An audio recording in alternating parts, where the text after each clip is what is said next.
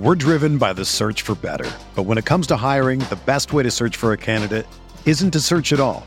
Don't search, match with Indeed. Indeed is your matching and hiring platform with over 350 million global monthly visitors, according to Indeed data, and a matching engine that helps you find quality candidates fast. Ditch the busy work. Use Indeed for scheduling, screening, and messaging so you can connect with candidates faster. Leveraging over 140 million qualifications and preferences every day, Indeed's matching engine is constantly learning from your preferences, so the more you use Indeed, the better it gets. Join more than 3.5 million businesses worldwide that use Indeed to hire great talent fast. And listeners of this show will get a $75 sponsored job credit to get your jobs more visibility at Indeed.com/Blue Wire. Just go to Indeed.com/Blue Wire right now and support our show by saying that you heard about Indeed on this podcast. That's Indeed.com/Blue Wire. Terms and conditions apply. Need to hire? You need Indeed.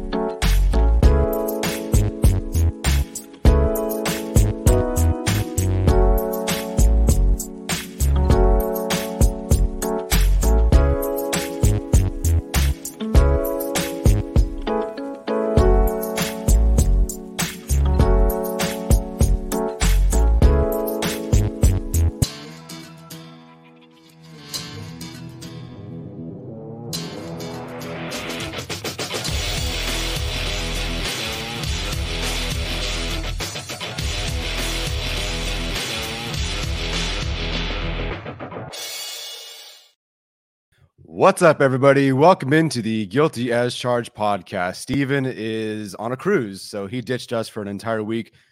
So you're stuck with me. You're stuck with me for the whole gosh darn week. Today, tomorrow, Tuesday, Thursday, you name it. You're stuck with me. If you know who this person is, to my screen right, I believe, although I might be flipped, you've been a fan for a long time. This is Jason, one of the founding members of the Guilty as Charged podcast, along with Steven and I, all the way back in 2020. It's been a bit. Jason, man, how you doing? I'm doing great. I love the new intro. You know, there's a nice little beat going on, and then I was like, oh, there's the OG. There it is right there. So I was really happy about that. Yeah, we back in the day, it was just audio for us. This is the first time you and I have ever done a live show, and it's the first time we've done a podcast together since 2020. We had one recording like a year ago or 2 years ago about Joe Lombardi's offense and stuff like that. 2 years ago, talking about cover 2 against the Broncos, I believe. That's it. I do remember that. Yeah. Hopefully things get better. But yes, as Joe points out, Nimbasabe, I don't know how you say your name. A couple people recognizing, already calling you out here for being the Jordan Love truther. Not that you were a very big fan of Jordan Love. But, you know, I wasn't. I still am. There's still some of that in there. Yeah, definitely. And we'll certainly talk about that. So thank you guys for joining us live in the morning. Of course, I'm sure some of you guys are watching Maryland, Michigan, you name it. But we're here to talk about the Chargers and the Packers. Let's get into the injury report first. Per Daniel Popper and the listing from the team. The big ones to keep an eye out on are Keenan Allen, of course, his shoulder injury. It's an AC joint sprain, but he's going to be fine. He's going to play through it. It's something that he's used to and he's going to play through. So that seems to be no problem there. The only two players that are out officially for the Chargers are Gerald Everett with a chest injury. That's no surprise. And then JT Woods trying to return from the non-football injury illness list. Still out, limited in practice, but he's out. The ones to keep an eye on are Jalen Guyton, who is questionable. He was fine throughout the week until Friday, where he picked up a groin injury, and then Isaiah Spiller with an illness on Friday, although I don't know if that matters a whole lot considering he's been inactive recently. More 2 RB games. Right, exactly.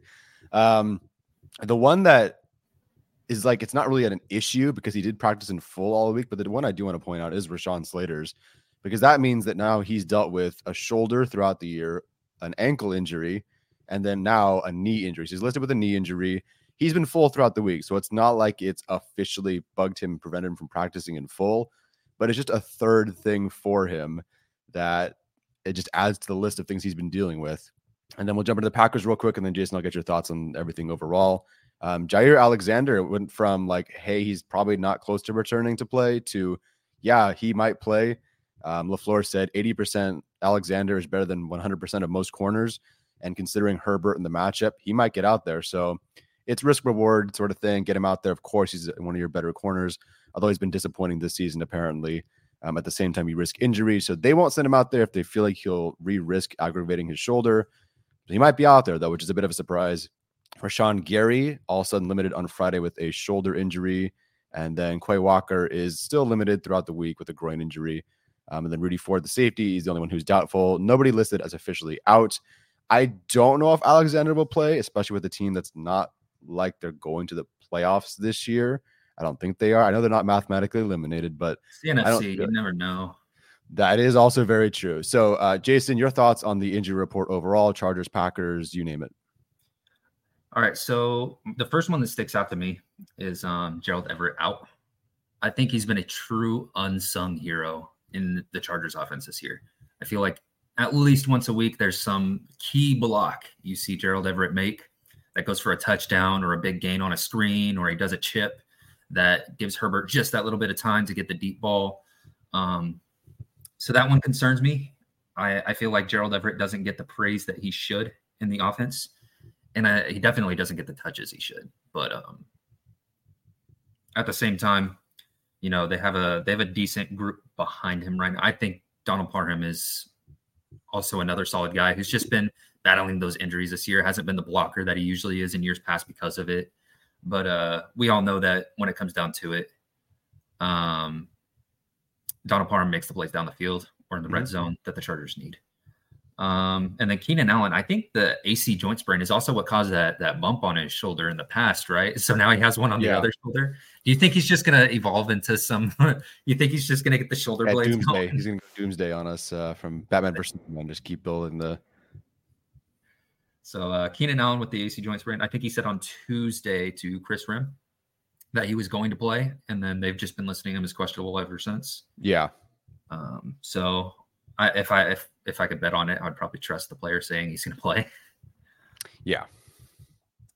Joey Bosa, no game designation is a really big one. I'm really happy to see that because they absolutely need a full go Joey Bosa down this stretch if they want to make any kind of run.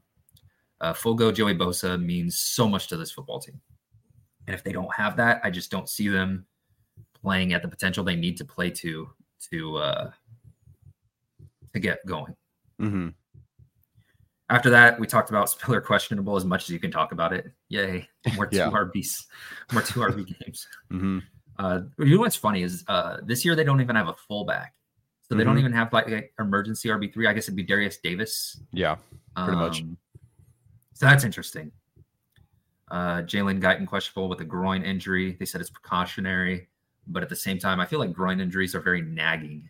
Mm-hmm. So that one concerns me a bit. And then JT Woods being on his way back. I like that one a lot. I think they need the speed back there. They need the athleticism back there really badly. I know he's had his issues in the past with tackling, but man, that's after seeing what the Lions targeted in the previous game to get guys going. And we'll talk about that cover 4 a little bit later when it comes to the Brandon Staley against Matt LaFleur. But they need that athletic guy there for certain downs and distances. They need it really bad. And then for Jair Alexander, that's just one. The Packers defense has not been phenomenal this year by any stretch of the imagination, but anytime you get stars back on the field, it makes a difference. Mm-hmm. And I've hinted a couple times throughout the year that this is a Packers team you probably don't want to play healthy and late, as that young offense starts clicking and the defense gets healthy.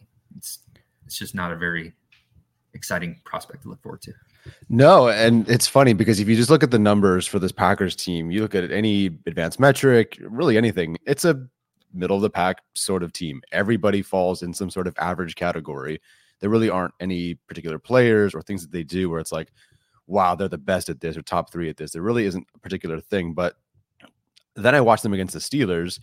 And, people will point out the fourth quarter interceptions. One of them was just a prayer ball at the end. So it's like kind of a whatever for me.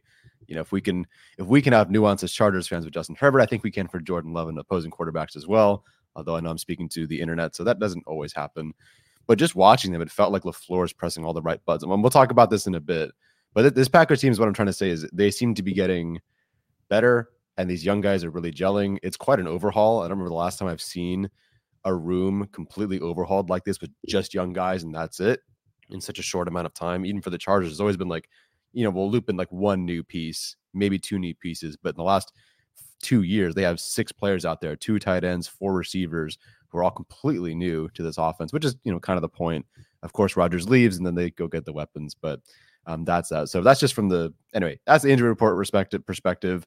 I do want to talk about now about this guy, Keenan Allen, because and it's only fitting that you're here to talk about him right at the right times too, because you've been a big fan of his. He's your favorite player, I believe.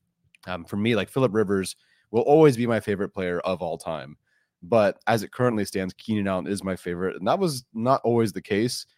Everybody likes Keenan Allen, but to me, it was always maybe one or two other guys. But when I started really just sitting down, I'm going to watch like every Keenan Allen game from 2021 and just started watching him. I just started to appreciate him so much more and more and more, and now, of course, this year, how could you not love Keenan Allen, what he's done? So from your perspective, like, where does Keenan Allen fit on or where do you think he's going to end up fitting maybe in like a Chargers Mount Rushmore? And have you been surprised by what he's done this year, given that, I always thought he'd be the 100 catch, 1,000-yard sort of guy, but we're looking at a season where he could push like 1,500, 1,600 yards, which is significantly more than he's ever done. Yeah, I don't know if he'll reach that, just because the stretch he's been on has been phenomenal. But it'd be pretty freaking cool, wouldn't it? Just an idea of where he'd be on in the Chargers Mount Rushmore. It really just depends on what you would value in your football players, And I found these pretty cool statistics on what he's on pace to do. So right now,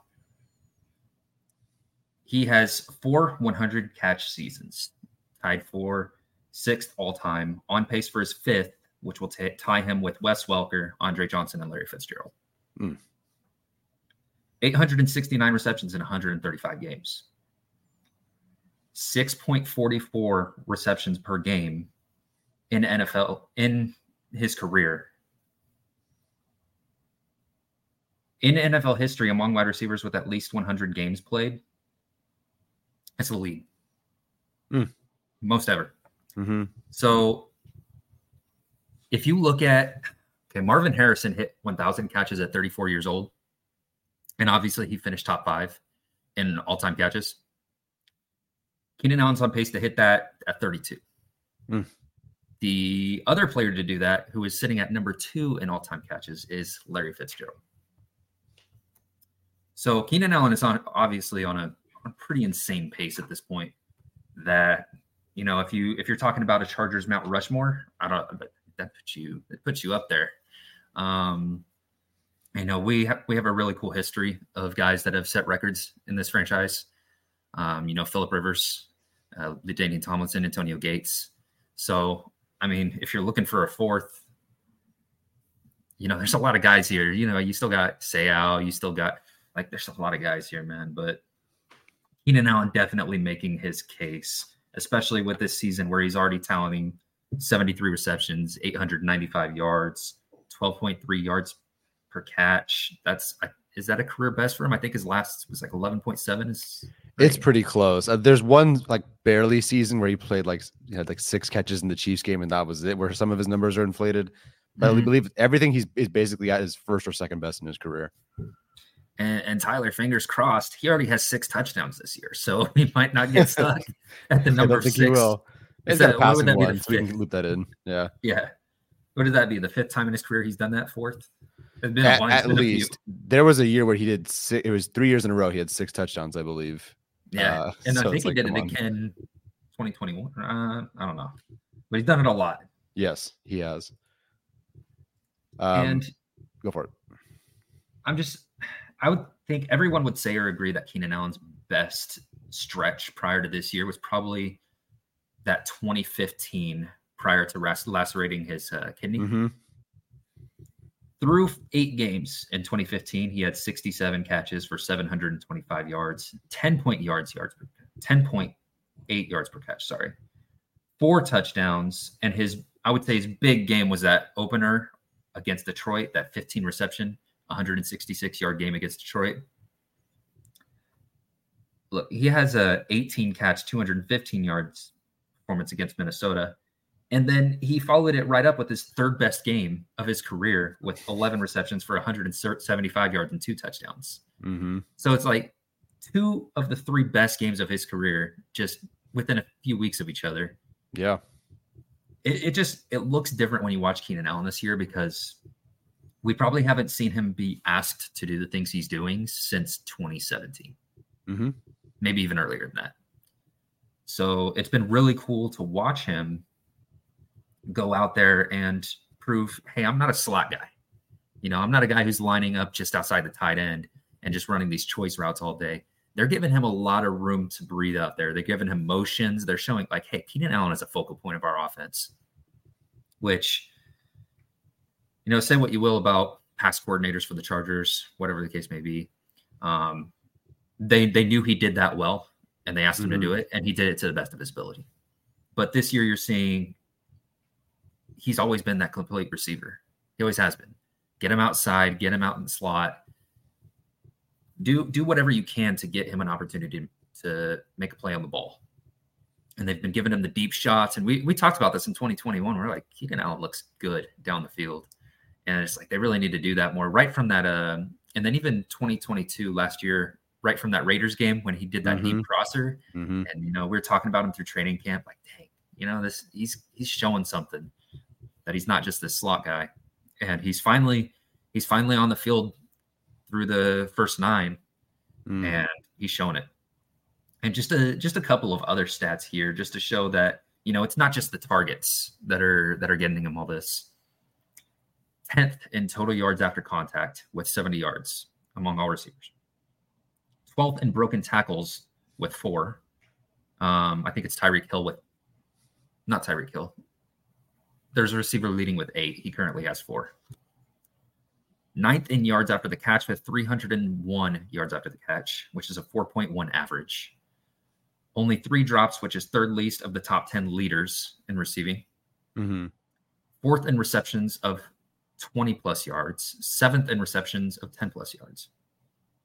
And then averaging 4 10-plus yard catches, tied 3rd per game. Averaging 2 20-plus yard catches, tied 2nd per game. Doing everything.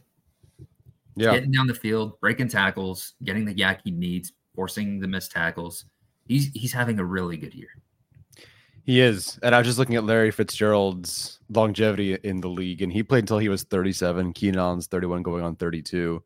So, if he tries to follow that path, it's crazy. Looking at Larry Fitzgerald at 32 had seasons of 1,200, 1,000, and then 1,150 yards before things started to, eventually decline from there. So I don't see why Keenan can't do it. Frankly, he at this point should be kind of given like a lifetime contract where when Herbert decides that, he doesn't want to play anymore and Keenan's done too, then that's it. But as long as Herbert's around and Keenan wants to play, like he's more than welcome to be here. You talked about that work downfield in 2021. When I watched him, I sort of just broke every like sort of similar-ish route into categories like post corner or just slants or goes or whatever. And the route combination I found that he was the best with when I scored it was post and corner, which is why I started to really push for this. Hey, like, wait a minute, Keenan Allen's way better down the field than I would have thought. It's just more of a frequency thing than an efficiency thing. Like he just wasn't asked to do it as much, but every time he did it, he was better than everybody else. That same year I graded Mike Williams and Josh Palmer, which isn't saying like a ton, but he was so much better than those guys. Among all 3, that was the best thing that he did. And then you look at Arjun just posted this morning a little graphic about which route grouping is the best, which receiver is the best at each route grouping. And Keenan Allen's is the corner route. Only 7 targets on those, but still by EPA, that is, he is the highest EPA for that. So just an impressive season for him. I've loved, I don't know if you felt this way, but against the Lions, it really felt like we've seen so often a passionate Keenan Allen. We've seen, excited Keenan Allen. We've seen upset Keenan Allen. it really felt like angry Keenan Allen against the Lions, and just being in the stadium, watching him and the close-up shots of his reactions and the way he was rallying fans or his teammates or whatever, it just felt kind of angry. Like he was really pissed off that they were losing, and he was going to do everything he possibly could to carry that team on his back, and Herbert as well, of course, to get things going. And it really felt like it was the first time I think that I can remember like an angry bully Keenan Allen. The bully Keenan Allen, and I love it. And, Yeah, it was just you talk about that corner route too. I don't think there's a receiver that runs a better post corner in the league.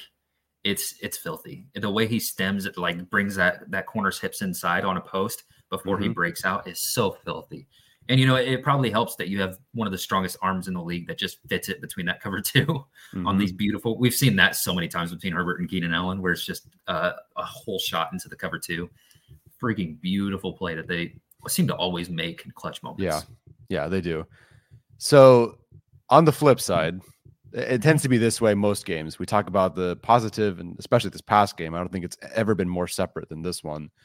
We talk about the offense and how great they looked overall. 38 points, no matter how you got there. 41 points is 41 points allowed. So the reason I'm worried about this game is that LaFleur, I think, is still one of the better coordinators in the league. Things just look different. Guys have been hurt. Their offensive line has been hurt. Running backs have been hurt. All their skill position guys are new guys. So they're trying to figure it out. And I'm worried about this game because of the game I just saw against the Lions, where I sat there in the stands and just kind of waited for the Chargers defense to give up a touchdown. Sometimes it happened in one play. Sometimes it happened in 12 plays, but it happened regardless. How do you think, just given what you know about the Packers defense and the scheme or whatever, how do you believe, or excuse me, not the Packers defense, the Chargers defense, how do you believe LaFleur would best go about attacking Brandon Staley's defense? And then now I'm going to ask you this knowing that Brandon Staley literally came out and said, we're not changing anything to our scheme. But if you had to make any adjustments or recommendations or just key things to focus on and do right, what would they be? Would it freak people out if I said, yes, just execute better? Look, the game plan against the Lions. Whew. All right, so LaFleur is going to attempt to get Jordan Love comfortable with the deep ball. We know Jordan Love has had an amazing deep ball over the last 3 games. They've been cooking down the field. He's had a really good 3 games.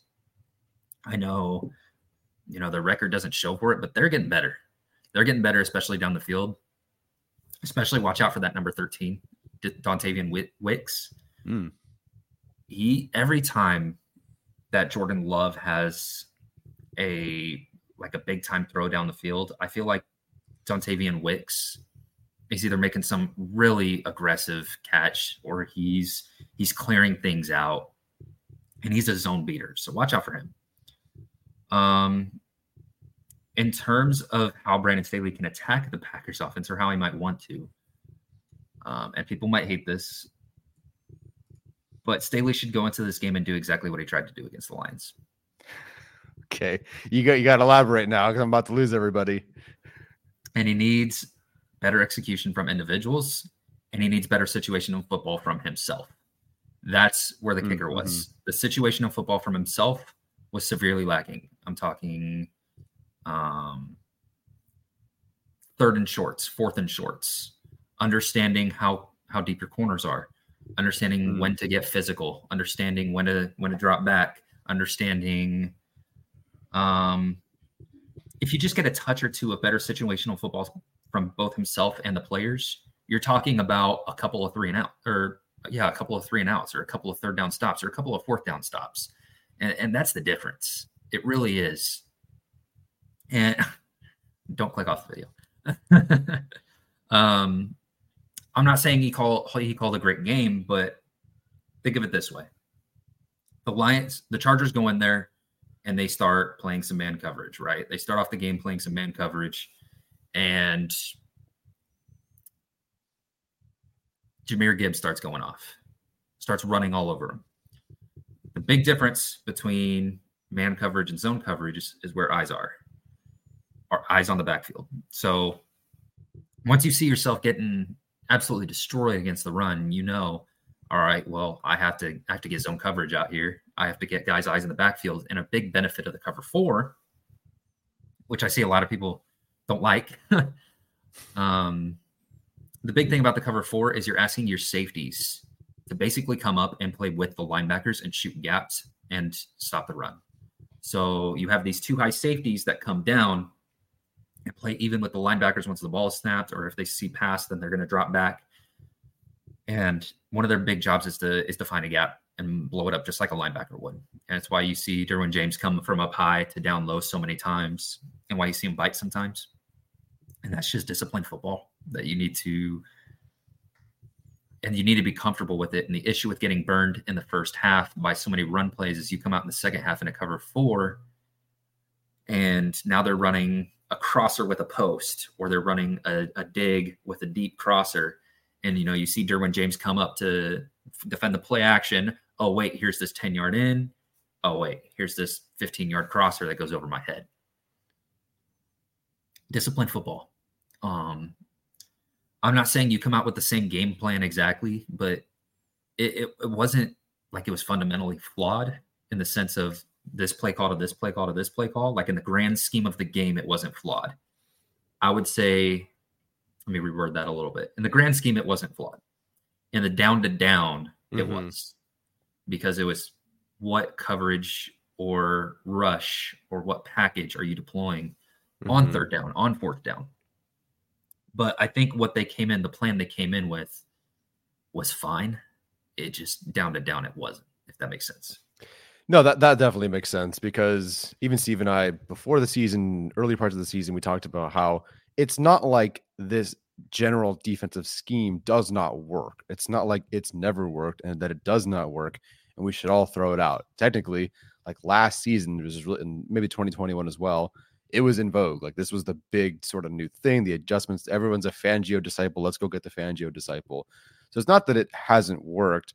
Sort of like you were pointing out, it's more okay, good plan going in. Now that you're in the game, can you make the right adjustments? Can you make the right calls? And then, of course, can you execute? So that's really been the issue. And it just seemed like, Ben Johnson had the quote, we got to have fun out there and do whatever we wanted because everything worked. That's the unfortunate part. Like, you have some sort of plan, and in theory, it should work. But once you get into there, you're just completely outclassed.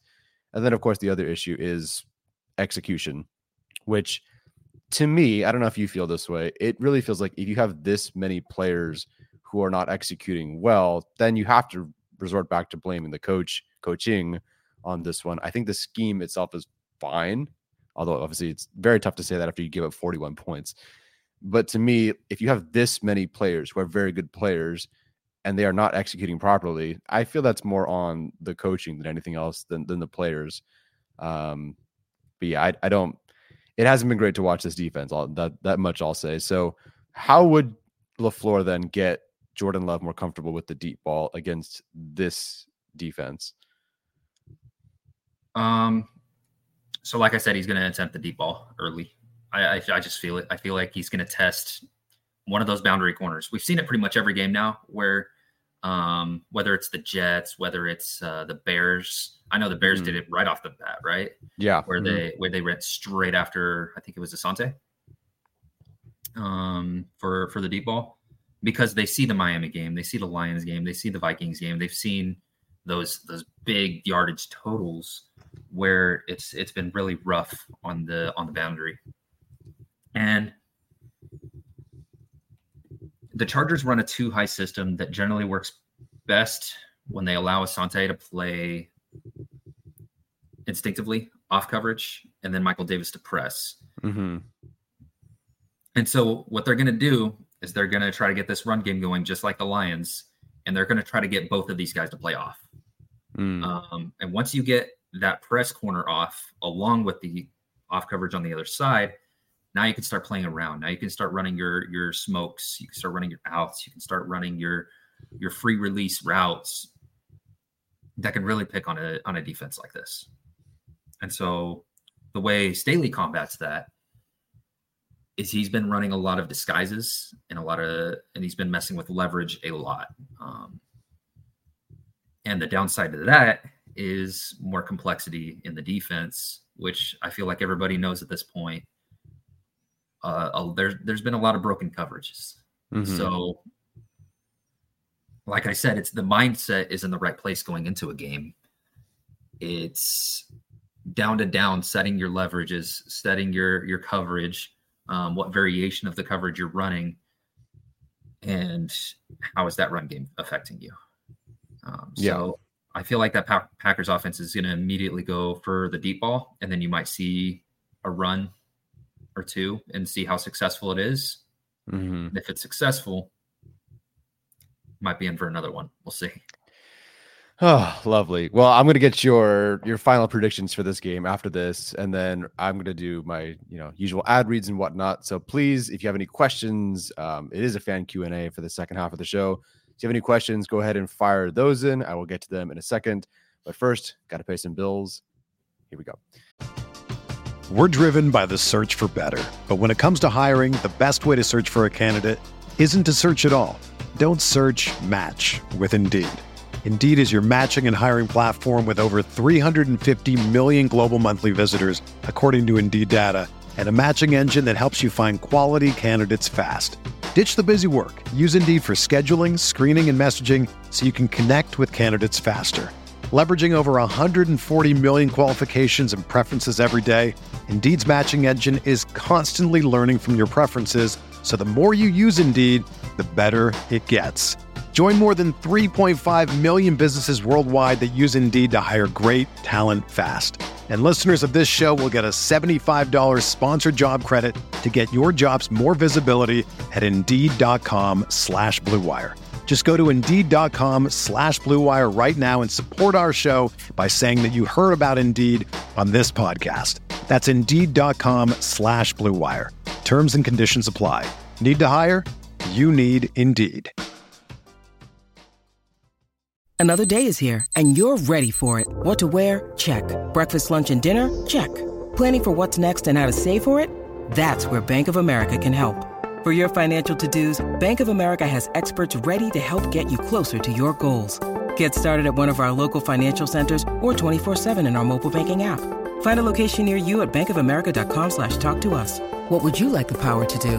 Mobile banking requires downloading the app and is only available for select devices. Message and data rates may apply. Bank of America NA, member FDIC.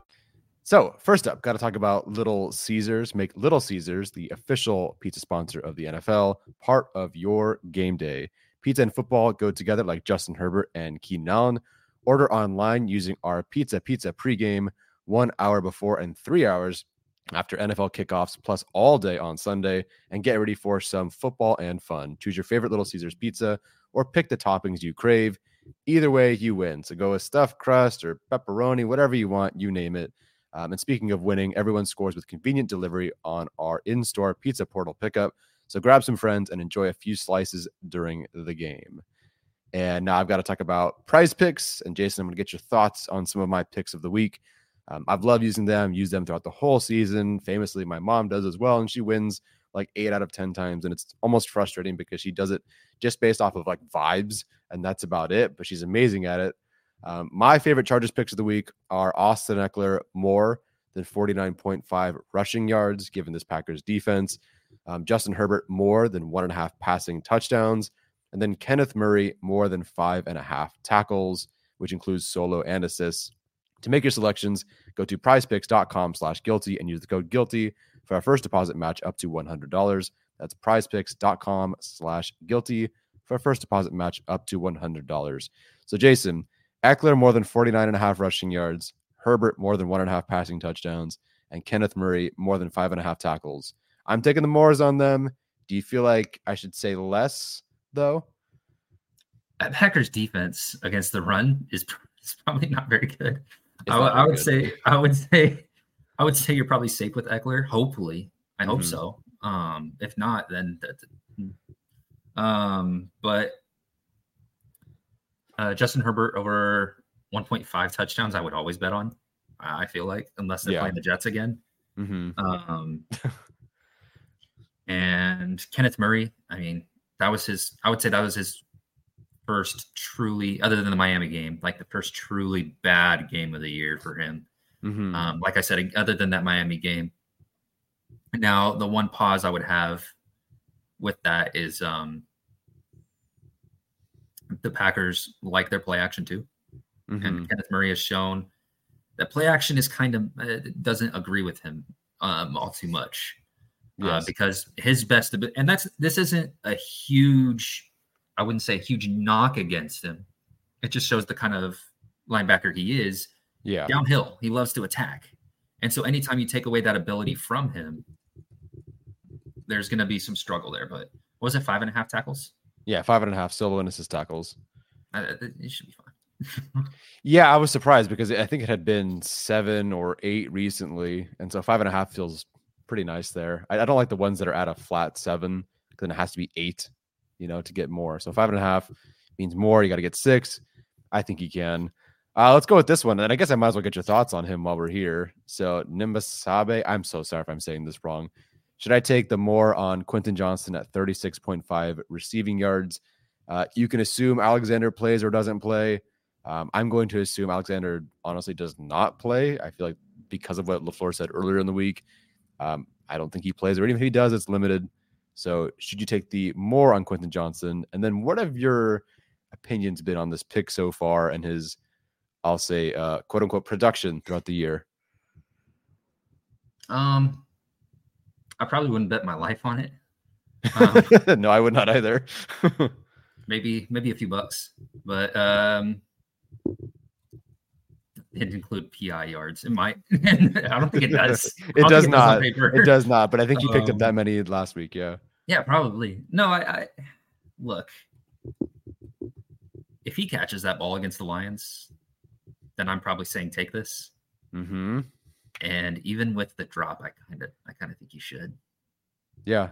Especially with Keenan banged up and Guyton banged up. I feel like,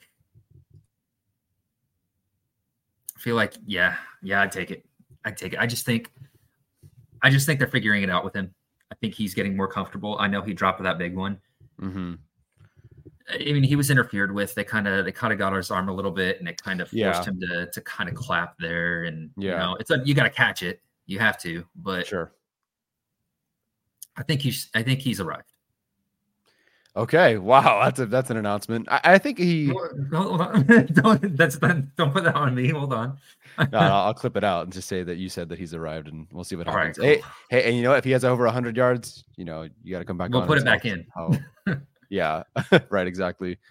Yeah, that was a bummer. He didn't catch that one. I kind of get it, especially watching it on replay. And of course, you can hit pause and say this or that, but it really felt like it just changed the way he was able to go at the football with just a minor movement. This way, I think it was his right arm or his left arm or whatever.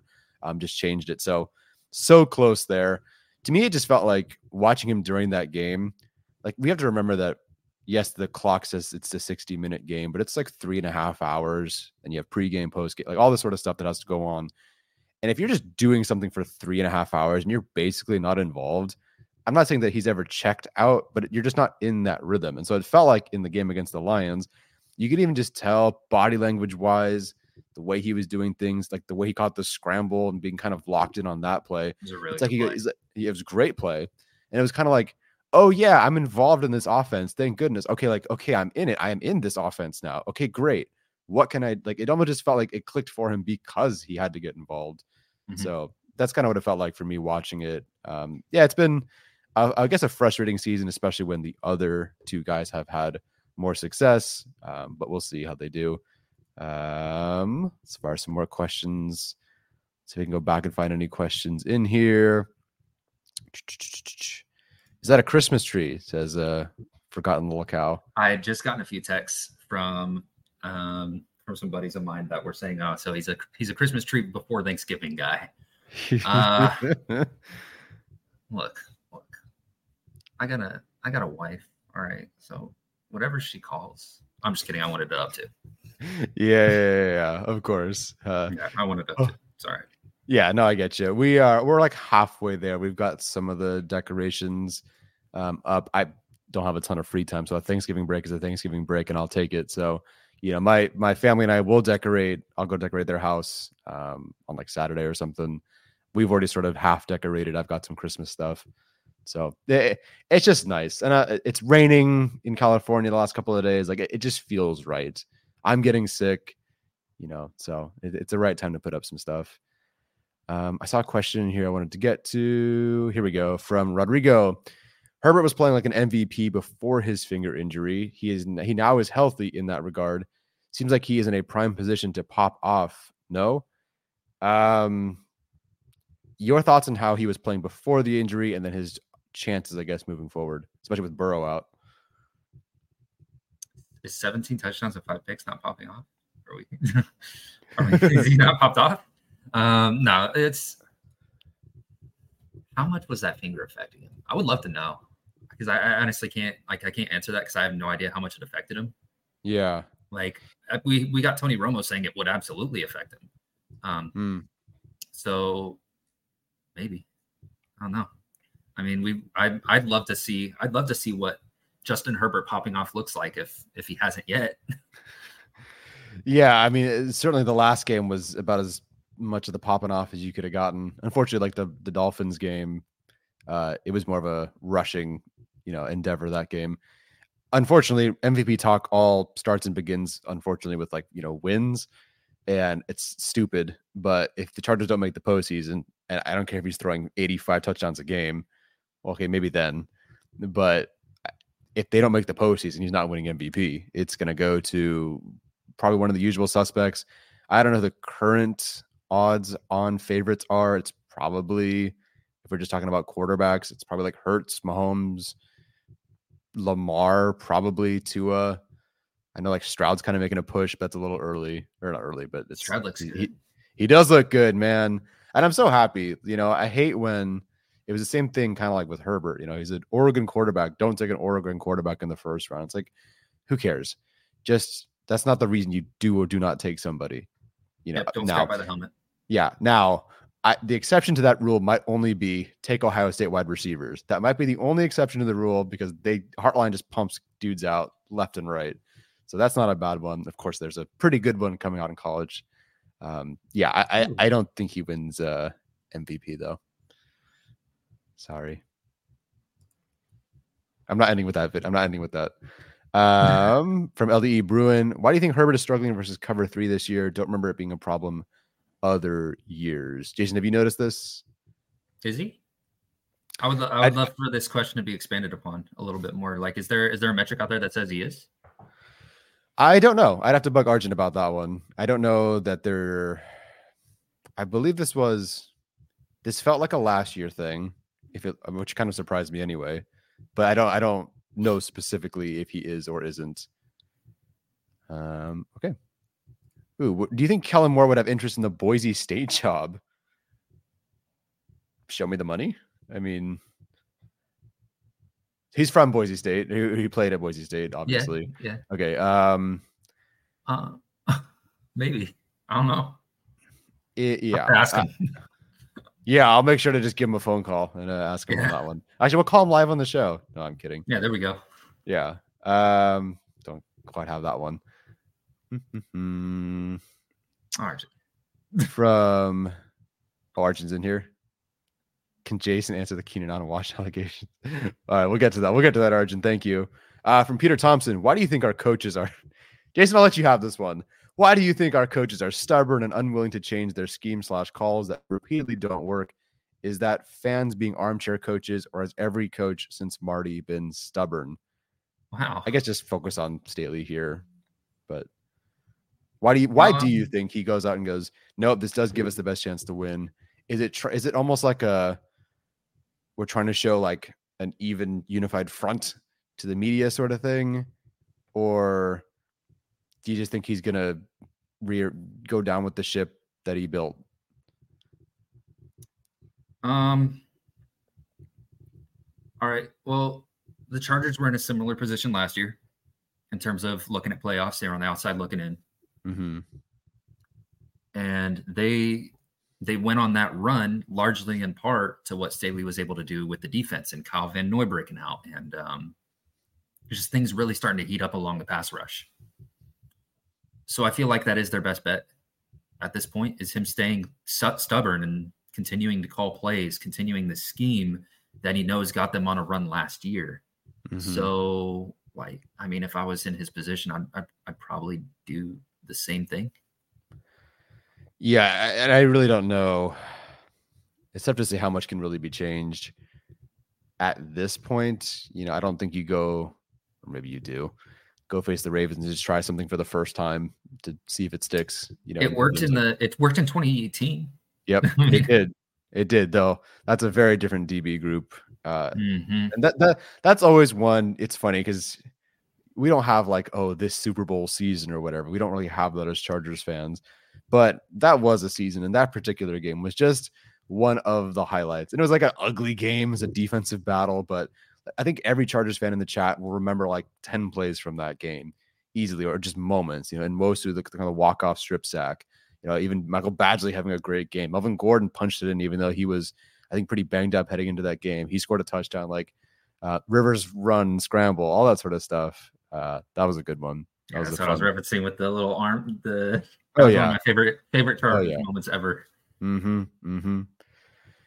Super chat from my mom. Thank you, Mom. Good luck on your prize picks this week. Hopefully you do well. I'm sure you will. Okay, so Arjun asked this. I don't know if there's a specific reference here, but can Jason answer the Keenan Allen washed allegations? It's a callback to me and Arjun arguing a little bit. Oh, that's right. Yes. It's all water under the bridge. I think we all love Keenan Allen now, as we always should have. There's yeah, it was that one. I remember, I think was kind of bad timing because he wasn't so hot to start the year, and then, or maybe it was 2 years ago, or no, he came back, and then I think like he had struggles versus like separating versus not Hobbs. There was some other slot corner. I don't know why the Raiders always give him issues. Anyway, I'm gonna comfortably say Keenan Allen is not washed at this point. I was borderline offended, not that Arjun said this, but that he was a cut candidate. Like I understand why you have to bring it up, because they were over the cap, and who can you cut? Like you have to talk about it. But I always thought it was ridiculous because A, he's who he is, and B, Herbert and Keenan, that's the thing. They are the two. And so as long as Herbert wants him around, he ain't going anywhere. So I think also as long as Tom Telesco is around, it's not going anywhere. Fair enough. No, he came up onto the draft show right before they went and drafted QJ that I think he went up and specifically the words, "It's not happening." Oh yeah, no, it's not. And frankly, I can't think of what they would do without him. But he's an All-Pro receiver this year.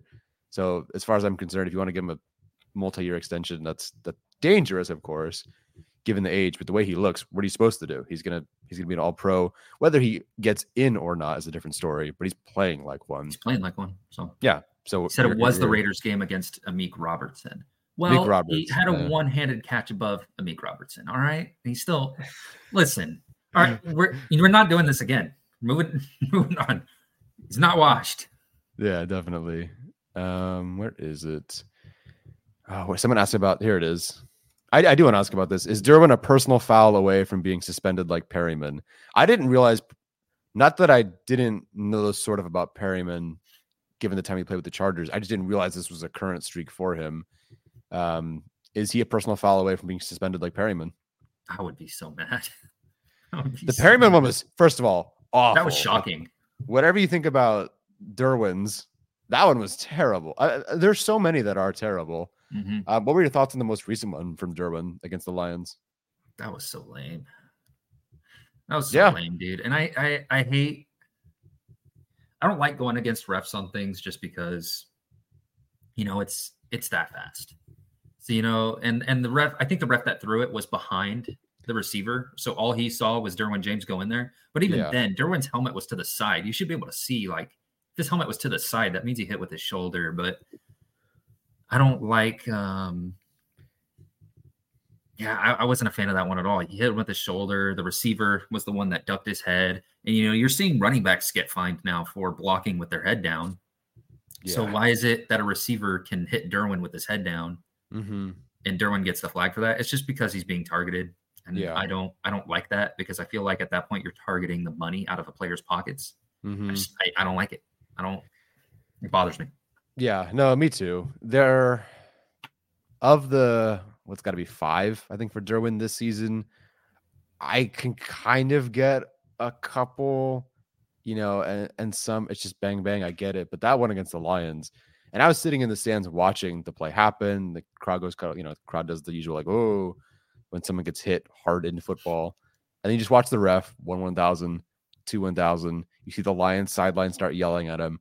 And then finally he throws it. It was just so frustrating.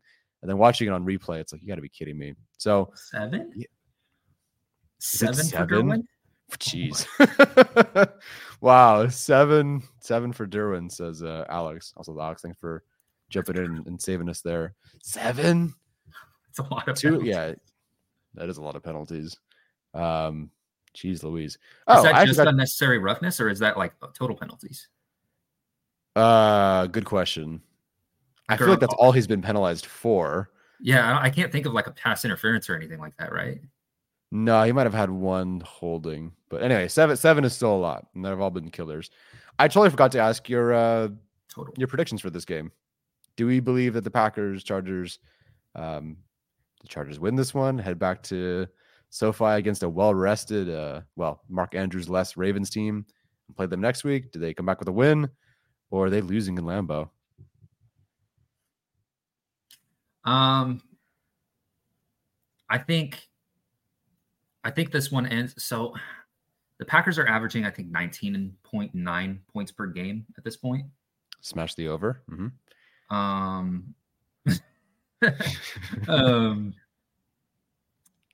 So I mean, I would say probably like 30 to 27, maybe. I think I definitely go over the 19.9 points per game. Mm-hmm. But at the same time, I could very well see this being one of those Chargers-Bears games, Chargers-Jets games at the same time, where, there's a rookie quarterback out there that through the last few years, Brandon Staley has been good against rookie quarterbacks for the most part, I feel like, right? Except Davis Mills. But we don't talk about that game. Oh, man. Listen, I attribute that more to Rex Burkhead, who is an elite running back. Yeah, of course. Okay, so you're picking. Was that a win for the Chargers? They're about 30 to. Okay, yeah, I'll go a little bit less, only with some uncertainty. With 1, Everett's out. 2, Keenan will play, but sort of banged up, I guess. Guyton limited a little bit. I'll say like 24-23 Chargers, because I don't think it'll ever be that far away. I think LaFleur can do enough, and this Packers offense might figure it out, man. So we'll see. Okay, we'll take about 4 or 5 more questions and head out of here. It is now almost 8 a.m. for Jason over there in Hawaii. So, almost 9. Are you a 2-hour difference? Yeah.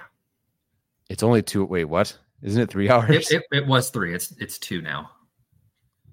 Oh, really? Is that how that works? I think daylight savings happened. I don't know. I don't know, man. You live there. I don't like daylight savings. You let me know what time it is. I'm telling you, it's almost 11 o'clock here. Let's go. Or do you want? If there's one you see, you can more than welcome to just click it and bring it up. No one in particular. What's with the hate of K9 on social media? Dude's been balling all season. It's just a bad game. Yeah. I think there's an aspect of, he in the eyes of the fans was not the most liked player, not for anything him personally, just play on the field. So I think people are quicker to go back, when someone has one rough game. But throughout the season, he's not been great in coverage as is. So it's not like it's been a new thing, just more so exemplified. There's things that Murray is great at, which is a downhill. Like he's good as like an 8-gap blitzer. He's good as a downhill, like read the run, go get the run kind of linebacker. But even back to Oklahoma, it wasn't like he was like a prospect that was ready to play inside linebacker in the NFL. There was a lot of questions on whether he was more of a blitz guy, more of a pass rush guy. But when you take 3 years of a player basically being constantly hated on, and then regardless of how he does through the season, the second he has a bad game, it's gonna people are going to be upset about it because this is a contract year. They could re-sign him. They could bring him back. And if you have games like that piling up like this in Miami, that will get people upset. So I get it. And there are things he still needs to get better at. So we'll see how it goes throughout the final stretch of the season. I'll throw this one at you only because now I asked this before the Lions game. Mm-hmm. After watching Kaiser leave, watching Drew leave, do you feel that the Chargers would actually re-sign? Now, it slightly depends on GM, coach, etc. But assuming everyone's back and everyone's here next year, let's assume that. Does Murray end up being the one who's re-signed? And then, I guess, stemming from there, do you believe they move on from someone like Kendricks and have sort of like swap out contracts there, and then Henley's your number 2? I don't think Kendricks or Murray are back next year. Okay. I mean, they made Kendricks a contract. I know it's 2 years, but it's very much 1 year. Like when you look at the structure. Totally. Yeah, it is. With like if he plays really well, and I don't know if he's played up to that. I know he's been very underrated in the defense. I've seen a lot of people hate on him all year long. Mm-hmm. I think he's been fine. I mean, this game was definitely poor, but you're talking like that much past his fingertips, and he probably has like 3 interceptions this year. He's gotten really close on some. So I've actually liked Eric Kendricks well enough. Mm-hmm. But yeah, I don't think he's played up to what they expected out of him. Yeah, especially now that Kenneth has the green dot. Yeah, I think that injury, it wasn't a great first game anyway, but then once the injury hit, it's like, no momentum. And then I think Murray taking the green dot was a surprise. And again, like people need to remember that Kenneth Murray, like he has a green dot now and he's improved, I think, and looks better. So give him some slack, I guess. I don't know. We might end with this one from Arjun. Joined late, so I don't know if you talked about it, but for Jason, do you believe the Chargers defense becomes better overall in terms of execution and play calling when Derwin is out or off the field? So this one sucks. So I talked earlier about cover 4 and how that works, how you get linebackers to come, or the safeties to come up and essentially play as deep linebackers, right? It really gives them the opportunity to come up and play the run. And the downside to that is play actions. When you're doing this, you're looking for run, you're looking for your play action so you can step back. And so when you have a play like you have the in route, you have a high-low concept, right? You have a deep high-low concept where you have the in route coming and then the deep crosser like this. If Derwin James is already coming down to play the run and he sees that intermediate route right behind him, he's going to pause on the intermediate route. It's in his face. That's where he is. And so that deep crosser can get behind him. And so handing off routes is really important in a cover 4 defense, or you can match. So you can match and you can cover the receiver that crosses your face. And then what you have is you have Alohi Gilman crossing with the crossing route. And they did that at one point, and Amon-Ra St. Brown was just too athletic. He got free. Again, you see Alohi Gilman kind of like drop back, and the second Amon-Ra starts crossing, it's almost like a calendar. It's almost like it takes a little bit for Alohi Gilman to get going because, you're backpedaling. Now you got to go and follow the crossing route. Your inside help is gone because he's looking at this intermediate route. And so that went for 1. And then you saw one where they ran play action and Derwin just came up way too much and it got behind him again. And so it's really important to either hand off the routes appropriately or to just be extremely disciplined and match onto your receivers that you need to be on. And so the reason you probably see a little bit of improvement from this Chargers defense when Derwin James is off the field is just because you're not going to ask your safeties to do much. You're going to play a lot more handing it off correctly. You're just going to keep them back there and play disciplined. Don't focus too much on coming down. Don't focus too much on these second level reads. Leave that to other people and just do your job up here. And that's what they did when Raheem Lane and Marlowe played. Interesting. I have not watched much of the defense. Frankly, there are games where I skip it altogether and just watch Thule because that's the fun thing. Yeah, interesting comments there. It's tough. This conversation started to happen last year, I think probably from like the Dolphins game on, which that Dolphins game was fantastic. Everyone stepped up. Everyone was great. But then it's tough because the opponents they played after that while Derwin was out or hurt or whatever, like it's not like it was a great set of offenses they had to face. So it's like, okay, you play some really good offenses and then you play the bad ones without Derwin there. So it's kind of tough to tell, but I would have to look into it this year. Arjun, I'm sure you have a number or stat or something in there.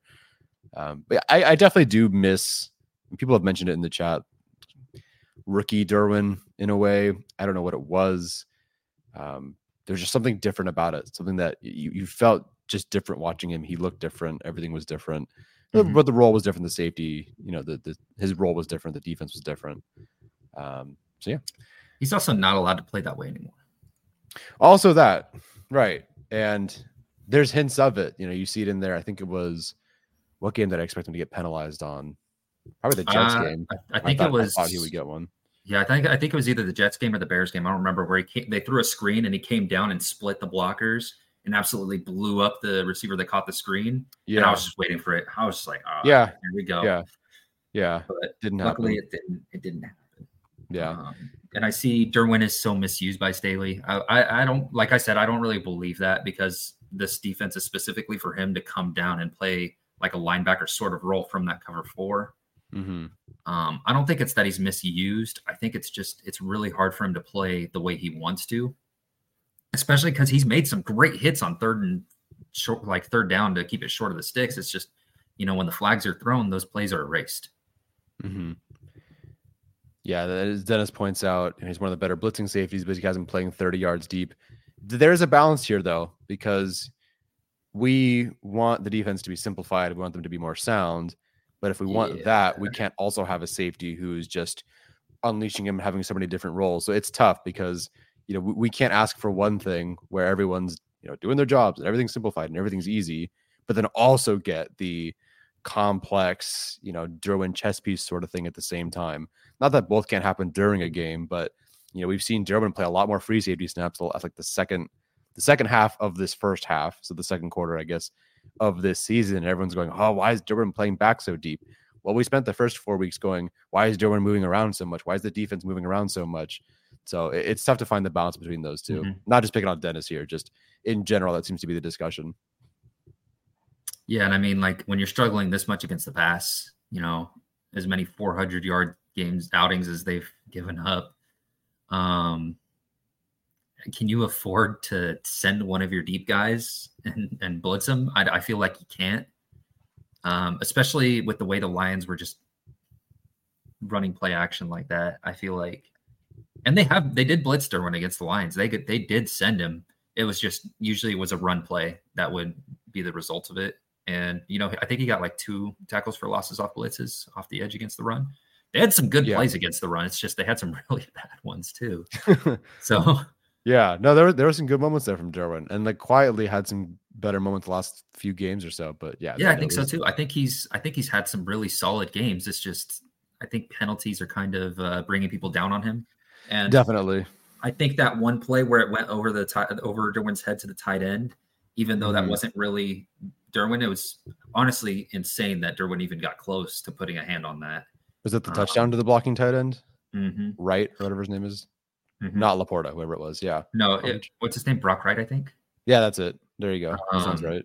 And I think that was, I can't remember if that was Gilman or not, but it was off the backside. So Derwin was on, like, if you're looking at the all-22, I think Derwin was on the left, and it released from the right side of the line. So it was the opposite of him.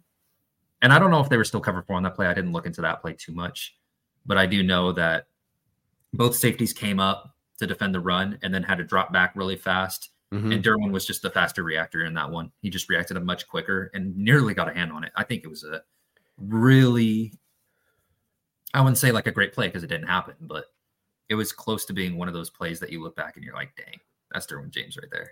Oh, yeah. That's probably what they do eventually want, out of JT Woods, is the fact that he is athletic enough and fast enough to do the things that Alohi Gilman cannot do. They're just, you put them together, you probably got a really gosh darn good safety, but they're both they're both really good at different things.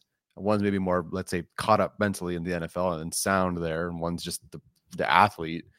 Put them together, you got a great, or you got Derwin James. But unfortunately, you just can't do that. All right, that was it from us today, guys. Thank you for joining us, Jason. Thank you for jumping on, man. Jason, what are you doing these days, man? I ain't just living in paradise, man.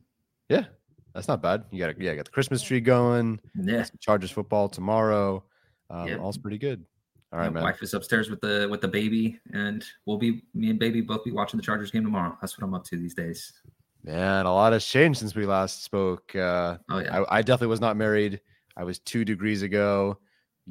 Last time we spoke was different. The last time we had a podcast, you had not joined the military yet. Yeah, a lot of stuff has changed since then. It's like Interstellar when I'm banging on the bookcase. Like, no, don't go. For sure, yeah. Am I Murph in this situation? I guess so. Okay, don't let me leave. All right, I'll be checking my watches, see if you send me any like future signals, but maybe make it like a betting, like prize pick sort of signal so I can make some money at least. Yeah. Okay. Don't tell me that you love me. I need to know how to make some money. Okay. That's how I know. Cool. Love. I'll send you some Keenan Allen under 30s. You'll make something up. Yeah. Perfect. That sounds good. Let me know. Send me that sports almanac. All right, guys. Do not spike the baby, says Mighty Kev. Okay. We will not spike the baby. Sounds good. All right, Jason, thanks for joining me, man. Everybody in the chat, thank you for joining us. See you next time. We'll be live after the game tomorrow. Take care, and as always, bolt up. Without the ones like you, who work tirelessly to keep things running, everything would suddenly stop. Hospitals, factories, schools, and power plants, they all depend on you. No matter the weather, emergency, or time of day, you're the ones who get it done. At Grainger, we're here for you with professional-grade industrial supplies. Count on real-time product availability and fast delivery. Call, click Grainger.com, or just stop by. Grainger, for the ones who get it done.